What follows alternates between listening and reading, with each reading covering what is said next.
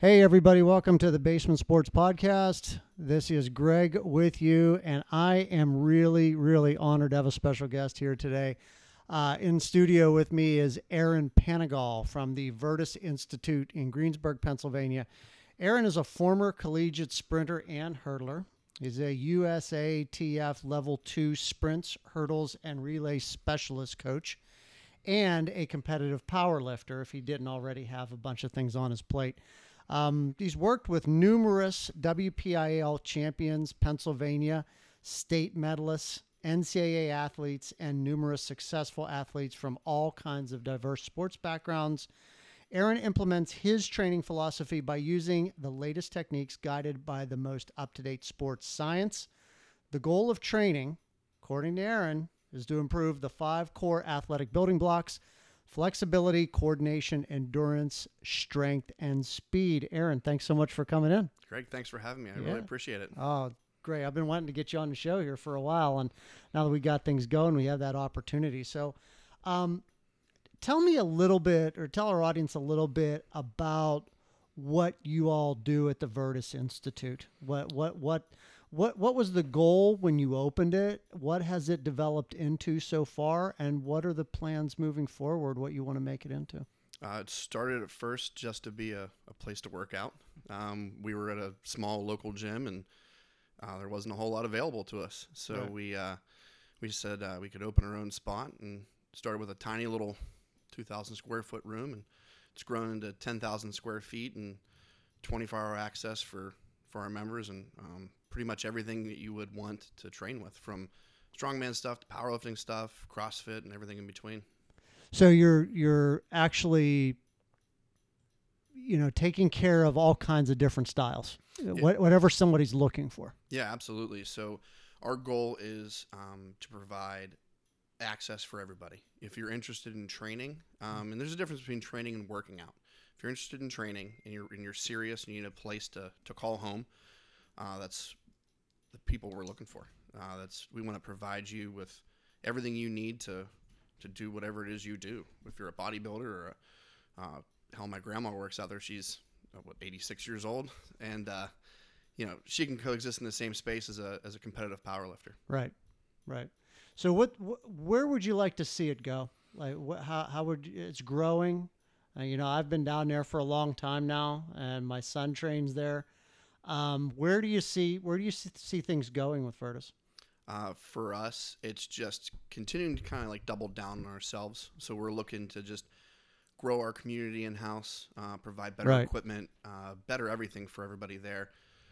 We have a supplement shop in-house. We have massage therapists. We have chiropractic. The goal is just to continue to provide better services for everyone that calls our place home. Great. That's awesome. I want to focus a little bit here on youth training. Mm-hmm. And you train an awful lot of youth in that gym, not only you, but the other trainers down there. How has it changed over the years, based on the increased knowledge that we have and the studies that we have in exercise physiology, and trying to balance that with these kids are still developing, Mm-hmm. like they're still growing. So tell me like how that's changed and what your training concept is across different sports for youth at different ages. Sure. So the knowledge and the practical implication of training kids has changed a ton in the last, even the last 5 to 10 years. What hasn't changed, though, is the stigma of training children. So you have parents, a number of them, they're just not up to date on the sports science. They're not up to date on what's best for the kids. And there's a whole sect of them that still think that, a kid shouldn't lift weights. It's going to stunt their growth. And then on the other side are a lot of parents who don't mind the idea of training. They're actually supportive of it, and they want their kid to be the best athlete they can. And they say, hey, train my kid like J.J. Watt. And that's not possible either, because they're a kid.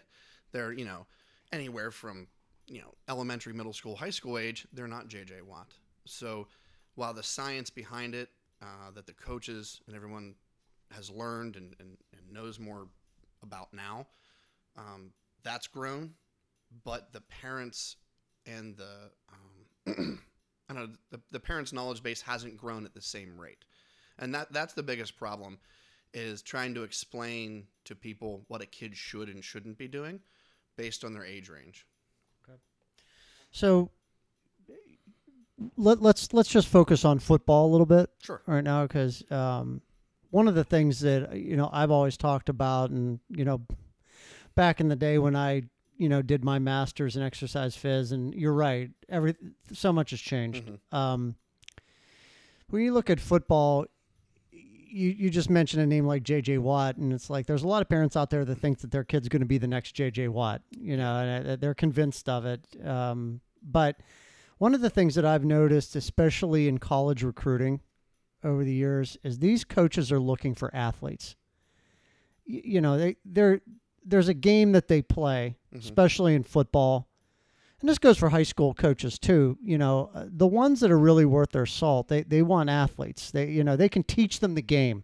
Absolutely. You got the actual time. They can teach them the game. But what do you think about that, as far as if you get a kid comes in, football player, 5th, 6th grade, what the benefits are to making them an athlete first and then a football player second?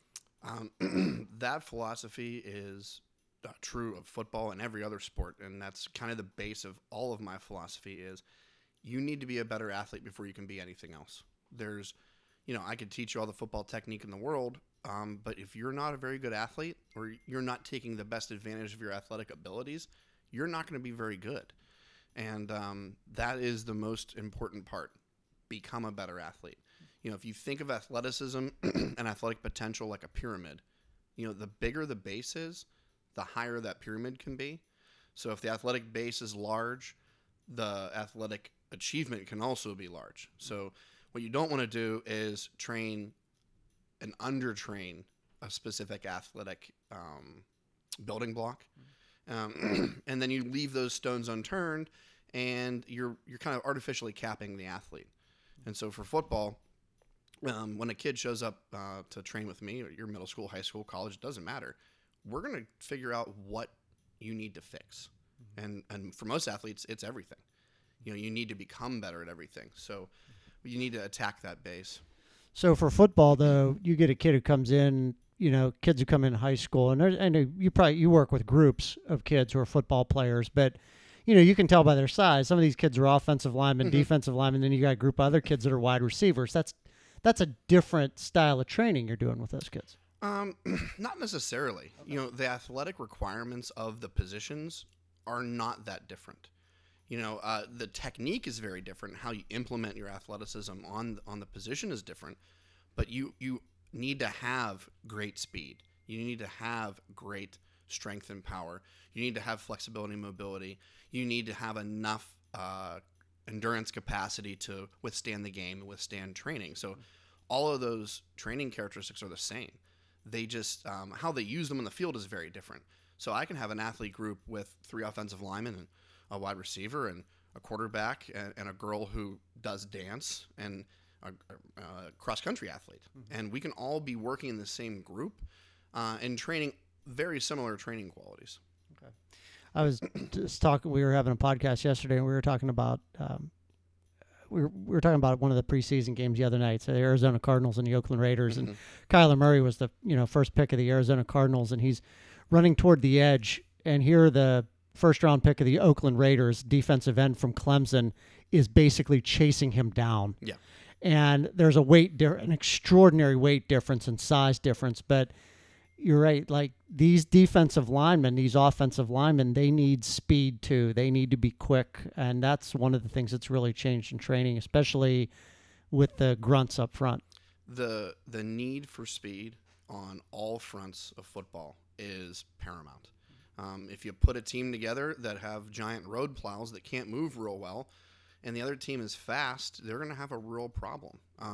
I think back to my playing days, we early on had a gigantic offensive line, and we opened our season against Derry, and at the time they were much smaller than us, but they were much faster. And it took forever for a play to get going. And while we had giant 300-pound guys up front, it wasn't very helpful when the 240-pound guy was moving around them before anything could even happen. Right. I want to talk a little bit about age. We have parents listening to the podcast, and the kids shown a lot of interest in sports. When should they be getting to a place like Virtus? As soon as they come out of the womb. Honestly, training for children starts at birth. Okay. And you just have to change your understanding of what training is. Everyone thinks training is you have weights and you're lifting weights and you're doing squats, and that's not necessarily what training is. So for us and for my view, from birth to age 7 is a great spot to train. And Okay. your training is play, it's movement. Right. And for a lot of kids now, it's guided play because there isn't a lot of independent play for them. It's sad that they don't go You're outside right. and play as much. You're they right. Don't play as much at home. No. They have the iPod, they have the Xbox, and everything else. Right. Right.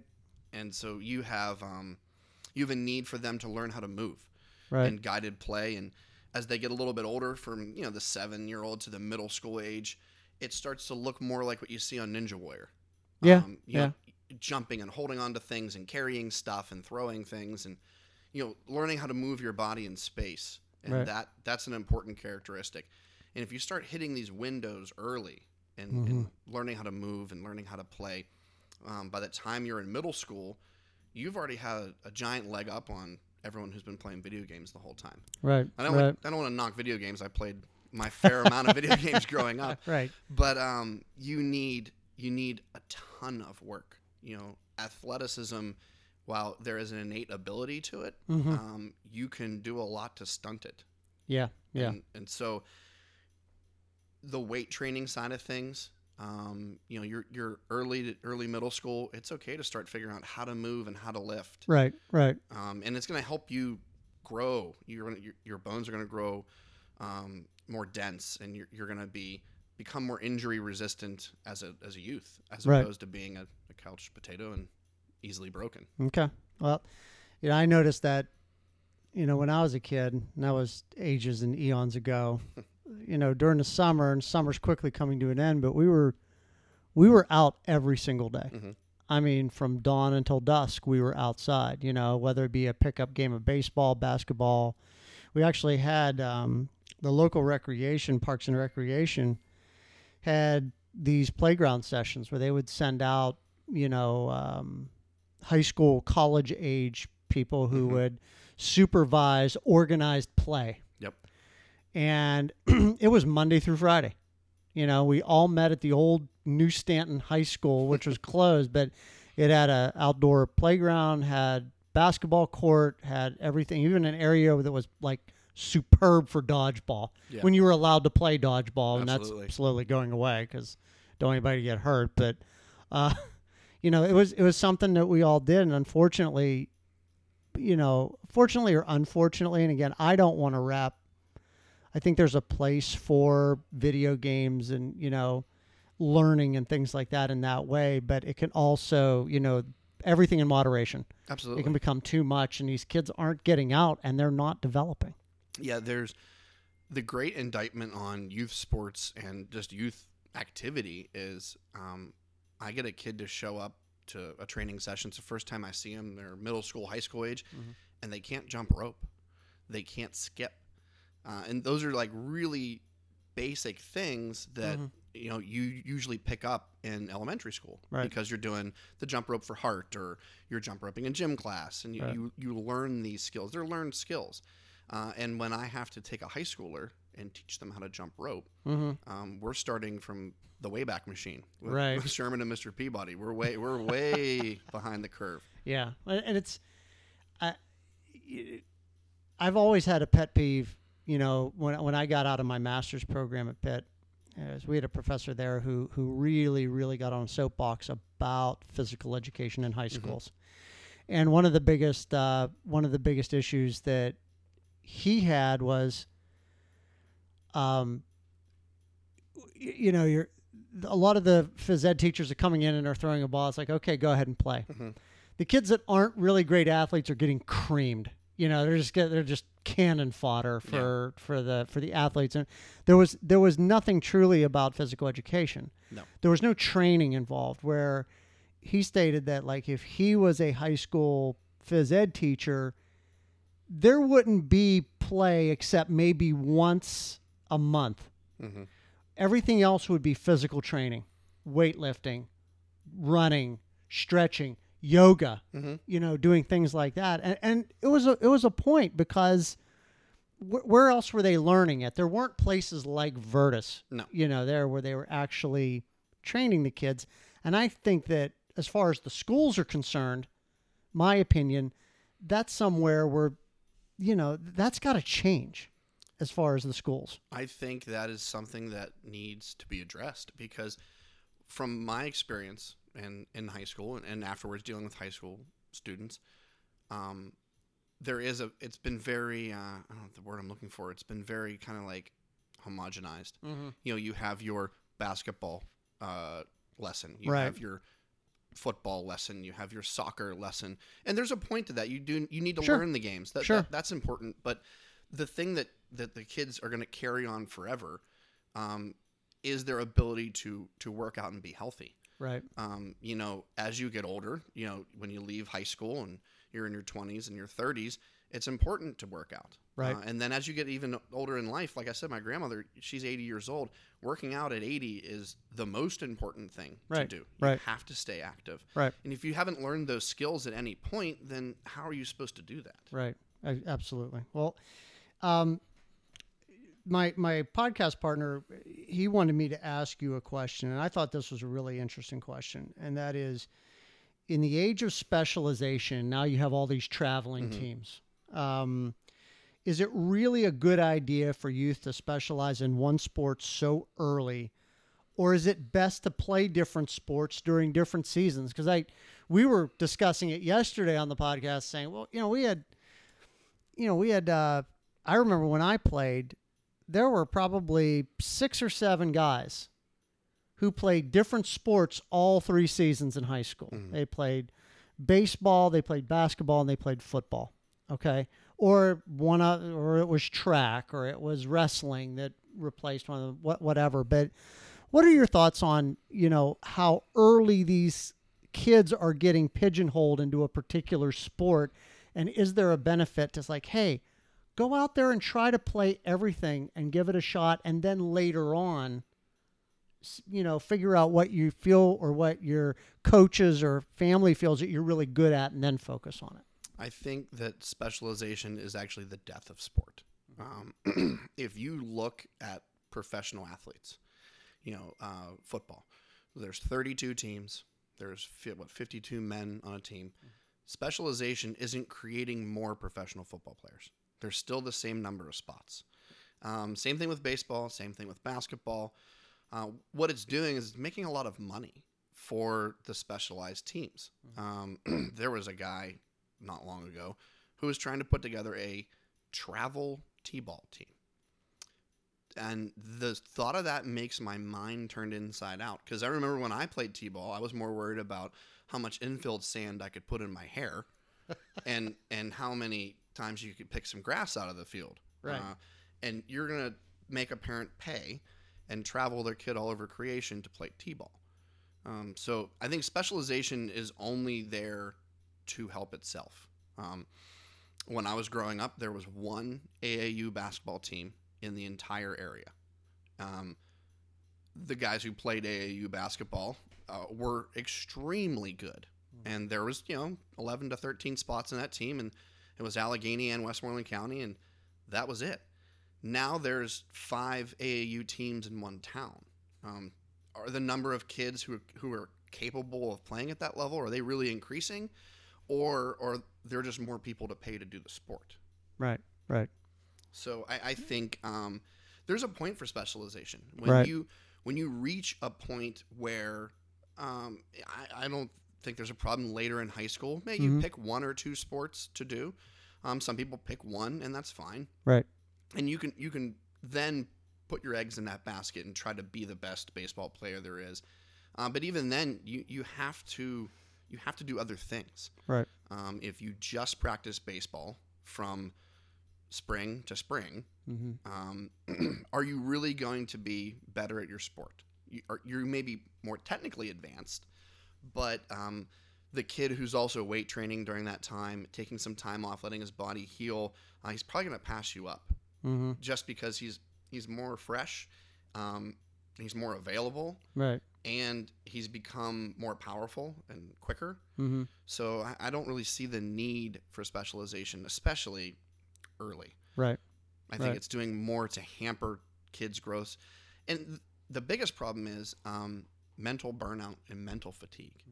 You know, when you are a tennis player and you've been playing competitive tennis since you were 5, the chances of you lasting long enough mentally to be a professional tennis player are super slim. Right. Because by the time you're 13, 14, 15 years old, you're really tired of playing tennis. You're really tired of your parents taking you to play tennis. Right. There was, in my level 2 certification, they went over all of the national record holders, because USATF has a big youth base. I don't think it's the greatest implementation of youth track, but it's what they do. And they track national records. And none of the national records that are held, I think it was under the age of 11 or 12, none of those people turned into Olympians. And was it because they weren't talented enough? Maybe some of them, the early developers and those sort of things. Most of them, it's because they've burned out. They've only done it you've already done it for 10 years. Right. Right. Wow. Yeah. It's, we were just out in Utah and I got to visit the Olympic training facility in Park City, for the ski sports. Yep. And there already were kids, probably junior high, going down the ski jump practice into the pool, doing the acrobatics in the air into the pool, and there's the coach just on them every single jump. You know, we're watching it. We're lay people. We're looking. It looks perfect to us. And I mean, here they are in the middle of summer, highly specialized already. Extremely. Just really, really special. I mean, these kids aren't all from Park City. They're probably from all over the United States. They're spending a significant amount of time already at that early age trying to do that one thing. And I think those sports are really struggling. I have an athlete who competes. She's an Olympic bobsled athlete. She had never even seen a bobsled before she graduated college, and they recruited her because the rank and file is so small. It's not a big sport. It's not like track and field. Right. Most of the Olympic sports are like that, where you're struggling to find people. And when you find someone who's interested in it, then you wear them out on it. And she's a track athlete, or she was a track athlete? She started as a track athlete. I see. Okay.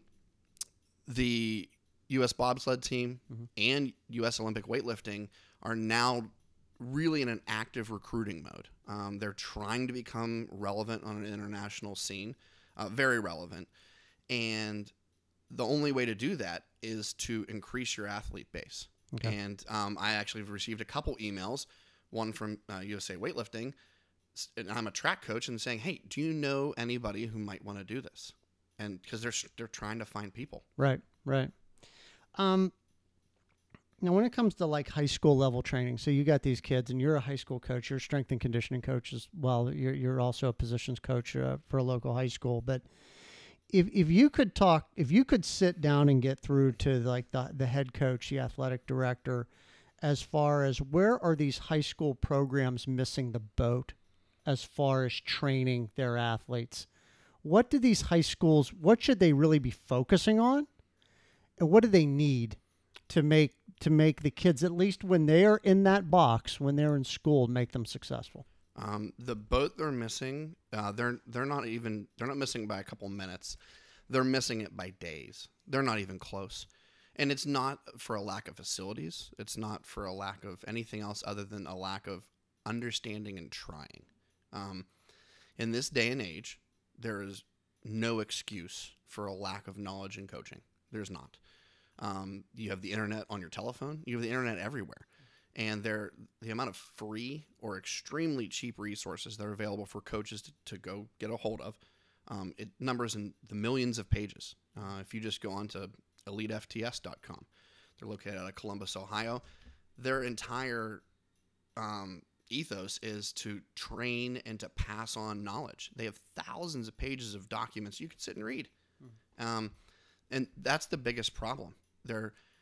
No one is interested enough in learning, and it's a sad indictment on coaching. I'm a high school coach. I coached track and field for almost 9 years.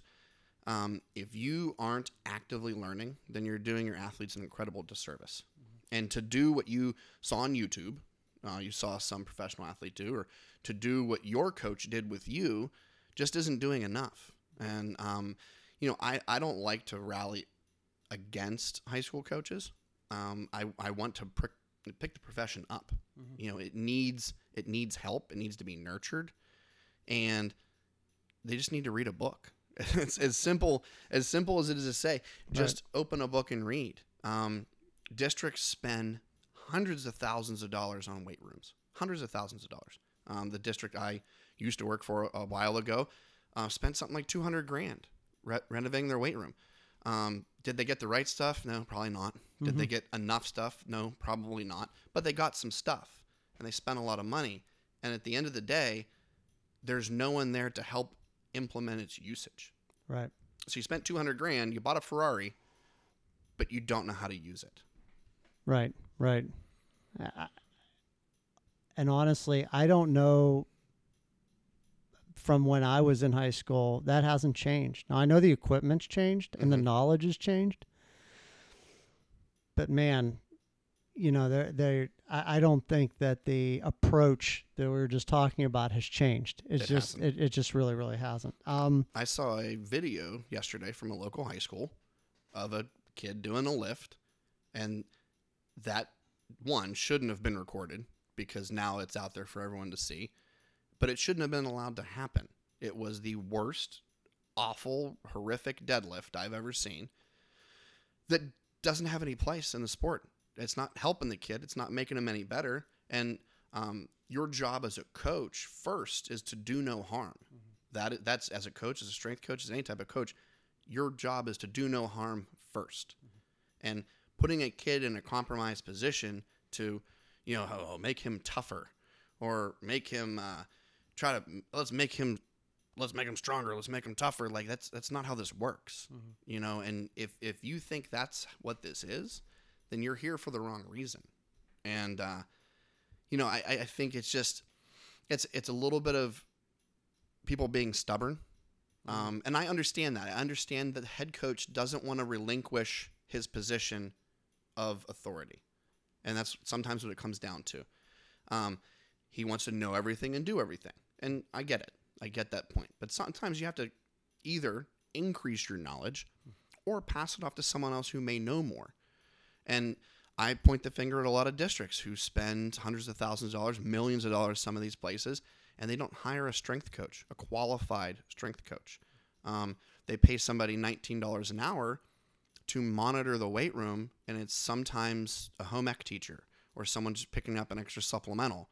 $19 an hour isn't enough, and it's going to a person who isn't there to do anything other than to tell people to turn the music down. That hasn't changed either. No. Because I remember, okay, go hit the weight room, guys. Yeah. All right, and do what? Well, everybody wanted to do bench. Mm-hmm. All right, everybody was trying to get to a 300 bench. Yep. And there wasn't nearly the work, in specializing, explosion, speed, anything like that. And, going back to what we were talking about as far as training athletes. So they're in high school and they're playing these sports, but that training of the athlete doesn't end.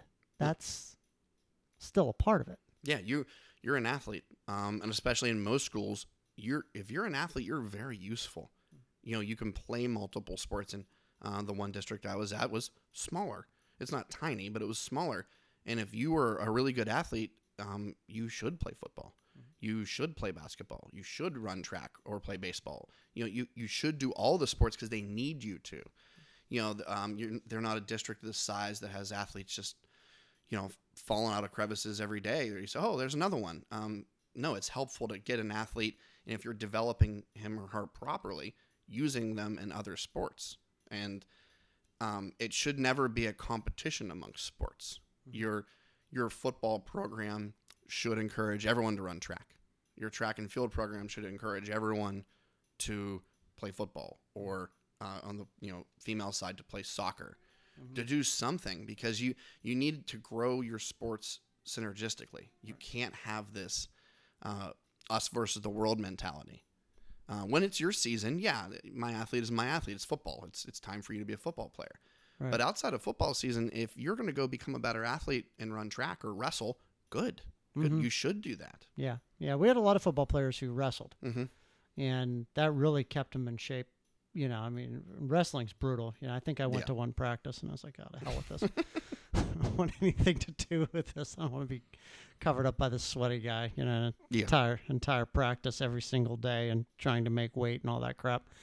But yeah, going back to our, what we were talking about before, there was a lot of benefit to playing multiple sports. Mm-hmm. Really, really was, and still is today, no doubt. One of the big hot topics across any athletic endeavor at any level these days is nutrition, supplementation, and again, in working with the youth that you work with versus a professional athlete who's already maxed out their height, they're not growing anymore, but they have certain nutritional needs as well. But what do you teach or instruct your athletes as far as, because nutrition is just absolutely a keystone, important for, for their development and for their athleticism moving forward.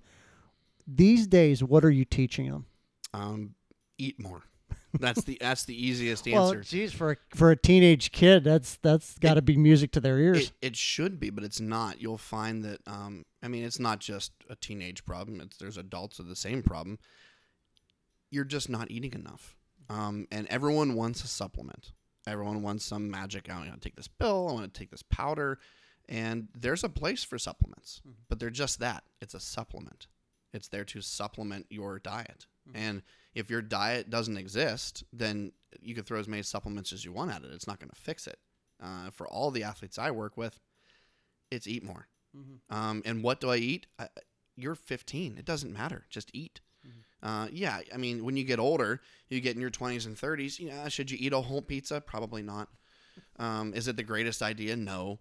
But at 15, you're really not going to pay any giant negative health penalty to it. Now, I don't want you to sit down and eat candy all day. Right. There does need to be some level of moderation. But like I tell a lot of my athletes, just eat more. Eat more. Drink a gallon of milk a day. Yeah. Just increase your caloric intake. At that age, men and women, or boys and girls, you're never going to be in a more anabolic state. You never be able to synthesize as much protein. You're never going to be able to recover as fast. And if you don't take advantage of that by feeding your machine, then you're going to shortchange yourself. I have a lot of athletes that are like, hey, I need to gain 20 pounds. How do I do that? You need to eat more. That's just the simple answer. Right. If you look at training your body, let's use weight gain as an example. If you're looking to gain weight, if you use the analogy of like building a house, right. If you have a bunch of supplies and a bunch of workers to build your house quicker, adding more workers and not adding more supplies won't work. Right. You need to increase the available supplies. Right. And you can't do that if you're not eating. That's just the simple answer. Now you were talking about Virtus, and you do have a supplement shop there. So just kind of focusing a little bit more on the supplements. So there are protein powders out there, and they're striking this balance between what you're taking in versus what your expenditure is and the work that you're doing. But you go into any supplement shop, your head could explode looking at all the different stuff that's out there. And again, not wanting someone young doing themselves any harm.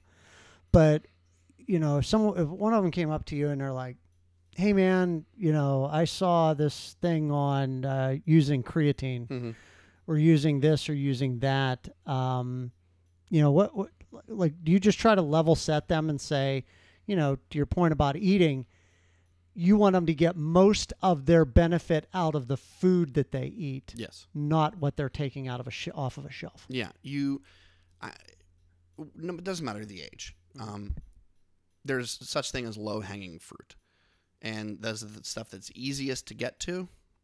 So when you're looking at the low-hanging fruit of athletic performance, have you maximized your ability to get that? That's the first question. So when an athlete comes to me, you're 15, 16 years old, hey, what do you think about creatine? Hey, what do you think about, insert this other supplement here? My first question to them is, well, how much do you eat in a day? And if you can't tell me how much you eat, and not just like guessing, then you're probably not taking the most advantage of the low-hanging fruit, the easy stuff to get up front. Now, if you're an athlete who's in high school, and I do have some that track their diet, they know exactly how much protein they take in a day. They know exactly how many calories they take in. They got everything pretty much figured out. Like, okay, well, hey, maybe you do need to add a little bit more protein, and it's going to be hard to do it with a meal. So let's look at a protein shake. Right. Creatine has its place. It's not the miracle supplement that everyone wants it to be. Right. It can help increase your power output on one rep max style. Right. Things. It can help you retain a little bit more water too. Is it going to make you have 10 more tackles? No. Is it going to help you last longer in the game? Also no. Right. So my first question is always, well, where are we at? What are we already doing? Are we taking the best advantage of the low-hanging fruit? And 9 times out of 10, the answer is always no. Yeah. Yeah. I'm not eating enough. I'm 6-7 hours between meals. I'm 12 or 13 hours between meals. And especially for a high school athlete, it's difficult. You have a schedule in school that is not built to your advantage. Right. It's not there to help you be ready to play. And I tell them, well, then you have to make it work. You know when your meals are, you know when breakfast is, you know when dinner is, you know when your lunch is. Let's put some snacks in between there. Let's put some stuff in our backpack we can take to class and eat. At the very minimum, you get your weekly cafeteria schedule. You know what's on the menu. Yeah, you know what's there. So it's like, okay, you learn enough, and it's a Wednesday, and you're looking at your week. So you're sitting there Sunday, email comes in from the school. Okay, there's the lunch cafeteria schedule for the week. Wednesday, it's absolute garbage. It's just garbage. It's like, okay, I got a brown bag that day. Yeah. Hey, Mom, I'm gonna brown bag my lunch that day and I'm gonna take some snacks. But it requires that planning, and where this goes back to what we talked about regarding missing the boat or not even close, is that wouldn't it be great if the coaches had regular sessions with their players? And I know time is tight. I get it. Time is really tight. But it's like, hey, gang, we're going to jump into this classroom before we run out for practice today after school. And we got to talk about nutrition. We got to talk about what you're eating. Correct me if I'm wrong. It's not going to require that much time. No. To go over that with these athletes. The key is planning. As any type of coach, whether you're a track coach, a football coach, or whatever it is, planning is the key to all the success. If you are winging anything, you're winging your nutrition, you're winging it on something else, you're planning it as you're doing it, you're going to fail. It's just that simple. So the key is put a plan in place. If you want to talk about nutrition, sit down, type up some stuff to say, and you know how long it takes. Take your 10 or 15 minutes. Consult with somebody who knows what they're doing. And that's just the key to everything in life. Like if I have a plumbing problem, I don't call my accountant to fix it because they wouldn't know what to do. I call the expert. And so as a high school football coach or a basketball coach, if I deem it necessary, and it should be, to talk about nutrition, well, maybe I should call somebody and ask. Right. Get somebody in to come and talk to them. Yeah, or at least to give you the information. It's not hard. There's a lot of professionals out there who, and we give a lot of our time. I spend a lot of time talking about training and talking about all kinds of other stuff just to help. Right. Because I want the product that everyone gets to be better. Whether you come train with me at my facility or not, I'll help any high school coach. I'm not going to sit down and write your whole plan for you. You know, I mean, I Right. will. You have to pay me for it. Right. But Right. I'll give you tons of free information. And nutrition experts are the exact same way. You can drop an email to somebody and say, hey, do you think you could email back and forth with me about this? You Right. don't even have to talk in person. Right. You know, and emailing is great. It takes no time, and they can answer it on their schedule. Mm-hmm. So if you can find someone to give you some help and it's free, you should take advantage of it. Just all these things that we've talked about, I think about, I guess I'm becoming a crotchety old fart, you know, here. And, you know, I see kids and I'm becoming my parents and complaining about the youth today. But I got to admit, and I'm not ashamed to admit this, the kids today, and whether it's you throw in social media, you know, they're under there's a lot of pressure. There is. There's a ton of pressure. I couldn't think of a better way to get a kid to bust through that cloud and focus than on their training, than on their, you know, it gives you a focus. It gives you a purpose. I mean, psychologically, emotionally, even to that point, it happens where you got, you know I talked to a few people, you know, even in my business, you know, we work in business. It's stressful as hell. I try to tell them because, you know, I talk to all these people and they're, you know, taking this, that, or the other for anxiety, depression, things like that. And it's no more relevant than with teenagers these days. But a lot of them don't have that thing that they're going out and doing every single day, and how much that helps them. It's a multifaceted problem. The biggest part of the problem is just a lack of availability. Yeah. And when something is available, like, hey, I'm going to go join the football team. Kids have a really, I don't know, in-tune BS meter. You know, they may know nothing. They have experienced nothing. They know nothing, but they can tell really quickly when the person talking to them also knows nothing. Right. And so when a kid does seek out, you know, I'm going to join a team. I want to train. I want to learn how to lift weights. If the person teaching them really doesn't know, they know that, and they don't want to be there. You know, I look at high school strength and conditioning for football teams. Most kids know that what they're doing is a crock. And they don't know what they should be doing, but they know what they're doing doesn't make sense. And so when you don't provide them with a real opportunity to do something, they know that, and they don't want to take part.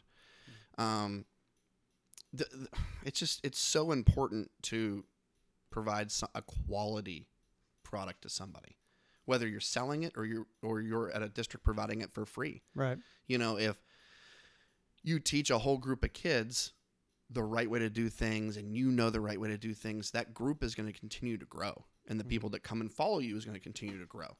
And you know, I've always fallen under the camp of, I want to teach kids. I want them to learn. I want them to know. I don't want to hold all the answers and be the only guy with all the knowledge. I want them to know.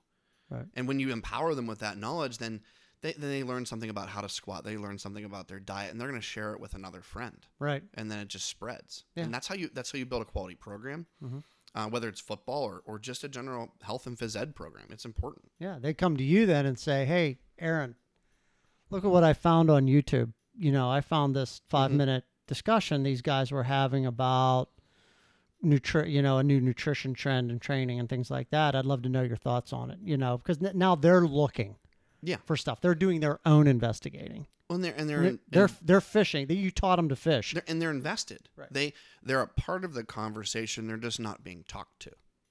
Right. High school football season is almost upon us. It is. It's official. And it's fun. It's absolutely fun. Although there have been a lot of elite athletes that have come out of Western Pennsylvania, especially in football. Maybe not as much as it used to be. No. But, you know, I mean, for these families that move down to Florida and Texas, I don't blame them, especially when you look at the winters here. Yeah. But, you know, what are you, so right now you're coaching at Greensburg Central Catholic, and that's actually my alma mater.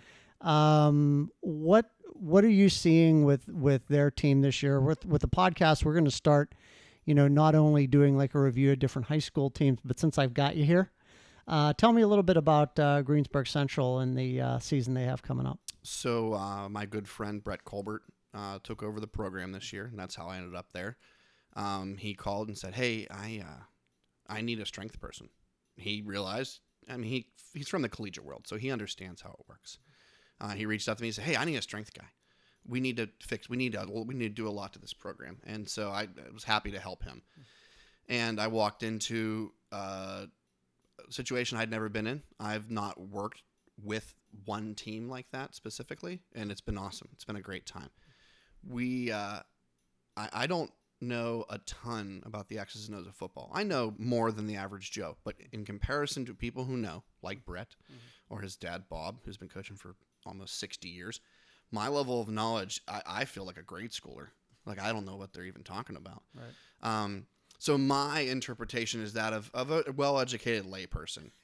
And I really like that. Yeah. I want to learn. Right. I always want to learn. And so I know way more than them about strength conditioning, and they know way more about football. Right. Right. And so what I see every day is a really good group of kids. Very large senior group, which is nice to have. Good built-in leadership. Kids have been playing for a long time. Right. Some juniors who are great contributors, and to my surprise, a huge group of sophomores. A very big group of sophomores who were really, really good. Yeah. They graduated a senior quarterback last year, which is difficult to overcome. Right. They have a junior quarterback and a freshman quarterback who are going back and forth and learning how to play the game and, playing for position. And I think it's going really well. Right. I've seen a lot of progress in that regard. They had their first scrimmage the other day. Unfortunately, I couldn't be there. But I watched the film, and they were against Derry, which is a much bigger, Yeah. Wow. very successful team over the last several years. Right. And there were some great things I saw. There were some bad things, but it's a scrimmage. That's why you do that. Right. Right. I think the pieces are there to be very successful. Good. They play in the most difficult single A conference. That's just luck of the draw. It's Right. where they end up. They have Jeanette, Clareton. And Amani. Yeah. Which is they're powerhouses. They're powerhouse teams. So I think there's definitely ability to be with them and to play up into that top tier. Right. Which is something they haven't done in a while. Right. Right. Back during the Muzzy Colosimo days was when they were competing for Whitfield championships. Yeah. And a lot's changed in football since then. Yeah. The numbers are very, very different. Right. Right. You don't have a single A school with 90 kids in the football team. Right. Hell, there's a lot of 6A schools that don't have 90 kids in the football team. Right. So numbers are always going to be a problem. Right. Especially at a small single A school. You're one injury away from having someone learn a brand new position. Right. Right. Yeah. Well, it's hard to believe we're coming up on an hour here, and one of the things that my podcast partner and I found out is that an hour goes by pretty quick. Absolutely. But I want to give you the opportunity. We opened up the show talking about the Virtus Institute and what you do there. Why don't you let everybody know how they can get a hold of you? Where you're located, how to get a hold of you. What you offer as far as somebody walking in the door wanting to check things out. Go ahead and open mic for you as far as reaching out to maybe people that have never heard of the Virtus Institute, in Greensburg, or have heard of it but want to check it out, have driven by, but we're too timid to walk in. What would you say to them? We're a hidden gem, and I like that. You got to kind of come find us. We're not on a billboard somewhere. But the easiest way to find us is obviously the web. That's the quickest and easiest way for everybody. You don't even have to leave your couch. So our website is Virtus, VIRTUS -institute.com. And you can see everything on there. Gives a real nice couple-page breakdown of what we are and who we are in picture form. And there's some words on there, too, that kind of explain a little bit more in depth. But we're an everybody facility. And I understand the apprehension. I'm timid. I don't know. It's a new place. They lift weights there. It's scary. Well, it's not. And if you just come in the front door, you'll see it's very different than any place you've ever been in before. Just the layout's different. The community is different. The atmosphere is different. It's not a place where people don't talk to each other, which is awesome. You can sit there and chop it up with. I was talking to the strength and conditioning coach from Seton Hill. He was lifting there over the summer when their facility was getting reconditioned and refinished. And I was talking to him, and I was talking to a buddy of mine who's a dentist, and all of us are sitting there having a conversation. It's awesome. So from birth to your 80s and 90s, we got something for everybody there to train, to learn, to get a little bit better, get a little healthier. It's an easy place to fall into and get stuck there for a while. So you offer everything from like group workouts to one-on-one training to coming in and just doing things on your own, getting a program and then following it, right? We're a 24-hour facility, so our members can come in at 3:00 in the morning if they're scheduled, if that's when they can get in there and work out. Right. There's one-on-one training. We have a number of people who run their own fitness business out of our facility. Okay. We don't employ any trainers. Right. So what we do is we're kind of like a co-op. We provide a space for people who have similar ideals to training and how it should work. And they use our facility. And, right. You can work one-on-one with them. Like you said, we do a bunch of group-based stuff. We have a group fitness schedule, as early as 5:15 in the morning, as late as 7 at night, and everything in between. We do group training for athletes. We do our Power Kids program, which is for ages 8 to 13 to 15, depending on what they're doing. We have a Power Tots group that is ages 2 and 3 and 4 to 7, and that's the guided play side. Right. So it's a little bit of everything all under one roof. Right. It's like herding cats. Yeah, it's awesome. It's awesome because what you'll see is you go to a lot of other facilities and they have a daycare room. Right. Where the kids do whatever they do in the daycare room while mom and dad work out. Right. But our place, everyone shares the same space. Yeah. So you'll have a group of 2 and 3-year-olds doing some guided play. They're playing with a parachute. They're jumping off of boxes. They're learning how to move. And 50 feet away on a deadlift platform is a guy deadlifting 700 pounds. Now, they're never going to cross paths in that space, right. but they're under the same roof. Right. And everyone, it's kind of like just looking at the circle of life of fitness in one facility. And your facility does host some like powerlifting meets and things like that as well. So people can come down there, pay a fee to get in the door and check that out for a while and see, it's some of these, because it's not only athletes from Virtus, it's athletes from places all over the area. Yeah. Or even some people came from out of state to compete. So. Yeah, we host 2 meets a year. We host a charity meet. This year's December 14th. It's a great charity meet, raise a lot of money for a lot of kids around Christmas, which is awesome. We'll do a meet in the spring this year instead of the summer. We do 2 a year, unsanctioned. It's a really great time, one, to check out the sport of powerlifting. It's just one of the many avenues of fitness. Powerlifting is one of them. Right. And we have a really good contingent of first-time lifters. They'll come in, they'll see a meet, and they'll go, I want to do that. I want to try to deadlift. I want to see how much I can deadlift. Right. That happened to my uncle. He watched our first Christmas meet, and he goes, I want to do that. I want to try to deadlift. Right. And then suddenly he's there deadlifting. That's and he's awesome. on the platform. He's trying it out. So I mean, there's a good chance to get in there and see what we're all about. Right. So people go on, check out the website, and actually, gang, I'm going to post the website and Aaron's information on our Twitter page, on our Facebook page. You'll see all that there. Please click and check it out. But the best way for them to reach you, so if they go on the website to your name, they can click, send you an email. Yep. Reach out that way. You can contact any of our trainers that way. Just go to the team page. There's a little bit about each of us, and you can go to our Facebook page or Instagram, and you can contact us all through there. Anything else that offers? Is there anything, any other services besides the training? Is there any kind of like massage or chiropractic or anything like that's available there? Yeah, we have everything under one roof. Okay. So we have our strength training. We have our gym that's available to everybody. We also have a chiropractor that works on site, Dr. Danielle Strange, She's also a lifter and a fitness enthusiast and a really good chiropractor. We have some physical therapists that work out of our facility. We have some massage therapists. We also have the supplement shop. So it's kind of like it's everything you could want for fitness and probably 10 or 12 things you didn't realize you probably needed. Right. All right. Well, everybody, we're going to post all of that information again on our Twitter page, on Facebook, and also on SoundCloud.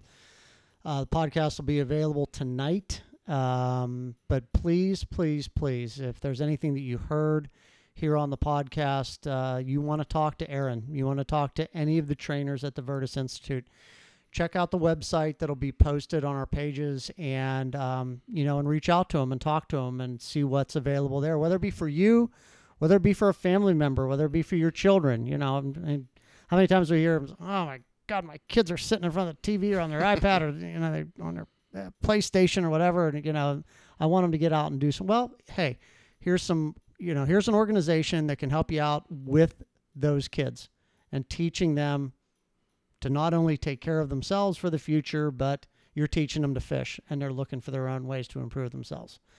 So, Aaron, I can't thank you enough for coming on today. Thanks for having me. I appreciate it. Really appreciate it. I'd like to have you on again. Yeah, absolutely. At some point as time goes on. But Aaron Panagal from the Virtus Institute in Greensburg, Pennsylvania. Check it out. And remember, everybody, on the Basement Sports Podcast coming up here in the next week or two, your fantasy draft for the NFL season is quickly approaching. I'm not into it at all. I want to root for my teams, damn it. I don't want to root for a particular player, especially one on the Patriots that I don't want to root for. But Wayne, my podcast counterpart, will be hosting a couple of fantasy football draft podcasts coming up. I'll just be running the board. I'll just be running the board and they can talk about it. But the nice thing is, everybody, we're going to have an opportunity in between those podcasts for you to write in on our Twitter page or on Facebook or send us an email and let us know your questions about your fantasy draft. And then Wayne will be available during the season to also who you want to put in your lineup for each particular week. So, Aaron, again, thanks so much. We will talk to you again next time. And thanks, everybody, for listening to the Basement Sports Podcast. Check you later. Bye.